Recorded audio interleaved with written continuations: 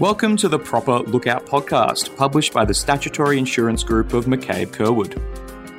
In this series, our CTP experts will discuss a range of topics, sharing their thoughts on an industry trend or an intriguing legal issue, explaining the intricacies of an important case, and hopefully imparting some of the knowledge that they have gained. Hello, listeners, and welcome to another episode of the Proper Lookout podcast. I'm joined today by my colleague, Lorette Risk. Hello, everyone. And we're going to be talking about some new interesting sections in MIA surrounding the merit review process and limiting the scope of medical review assessments and non-binding assessments, specifically speaking to Section 7.15, Section 7.25, and Section 7.27 of MIA. Now, Lorette, can you tell the listeners a little bit more about Section 7.15? Thanks, Renee. Well, listeners, Section 7.15 bracket 1 allows both the claimant and the insurer to apply to have a merit reviewer's decision reviewed by a merit review panel. So, Lorette, could you please tell the listeners what reason would cause the parties to review a merit review decision? Well, pursuant to Section 7.15 bracket 2, a reviewable decision may only be referred to the merit review panel on the grounds that the decision was incorrect in a material respect. As such, the merit reviews panel's role is to assess whether the merit reviewer could have made the decision they did, rather than whether they should have made that decision on the merits. The proper officer is to review the particulars set out in the application to make their decision. So, listeners, this appears to be a two-step process to the merit review being reviewed. Firstly, number one, the proper officer is to review the particulars in the matter. And secondly, number two, if accepted, then the merit review panel will carry out their review process. Renee, could you please tell the listeners what the outcome could be and the cost implications? Thanks, Lorette. Well, Section 7.15 bracket 4 provides that the review panel may confirm the decision of the single merit reviewer or set aside the decision and substitute their own decision. Well, listeners, costs are governed by Schedule 1, Clause 2, bracket 3 of the Motor Accident Injury Regulations, which provides that, firstly, in the situation where the proper officer approves the application to refer the reviewable decision to the merit review panel, the maximum costs are $1,632.96.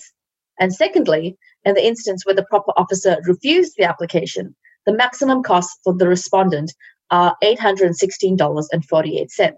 But the unsuccessful applicant may not charge for their legal services. So, Lorette, could you please tell the listeners what a reviewable decision is? Well, you may remember episode 88 titled, How Does the Merit Review Process Work?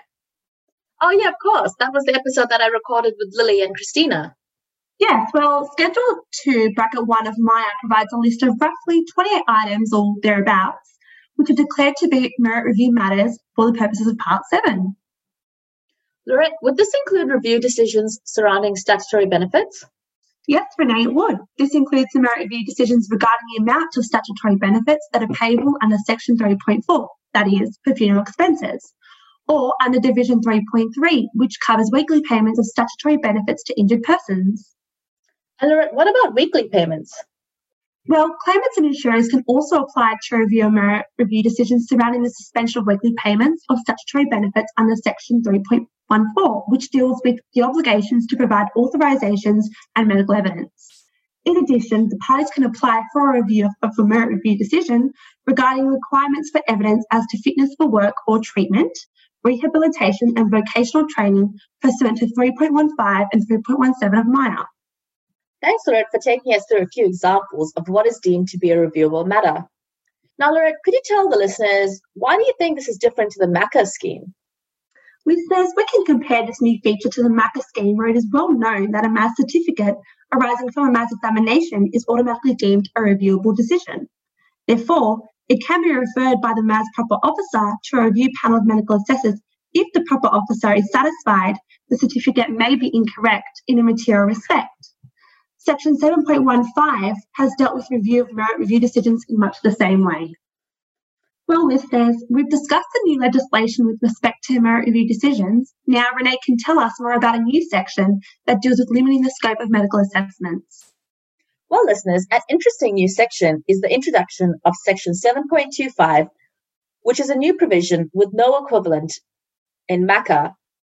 This section allows the parties to limit the scope of a further or review assessment by agreeing upon, number one, the degree of an injured person's permanent impairment resulting from a particular injury, and number two, whether a particular injury was caused by a motor vehicle accident. Well, listeners, it's clear that Section 7.25 encourages the parties to reach an agreement as to the level of impairment and causation, encouraging the timely resolution of a medical dispute, which under MACA would usually take a matter of months. Well, that's really interesting, Renee. There is nothing like that in the MACA. Thanks, Lorette. Can you tell the listeners a little bit more about what happens if the merit reviewer or claims assessor needs further medical advice to assist in his or her decision-making? Well, a further new provision is Section 7.27, which allows a merit reviewer or a claims assessor to call upon the assistance of a medical assessor by requesting a non-binding opinion on a medical assessment matter. It is not clear when a claims assessor would prefer a non-binding opinion on a medical assessment matter under Section 7.27, rather than an assessment under Section 7.20, which is conclusive by virtue of Section 7.23, other than earning capacity assessments.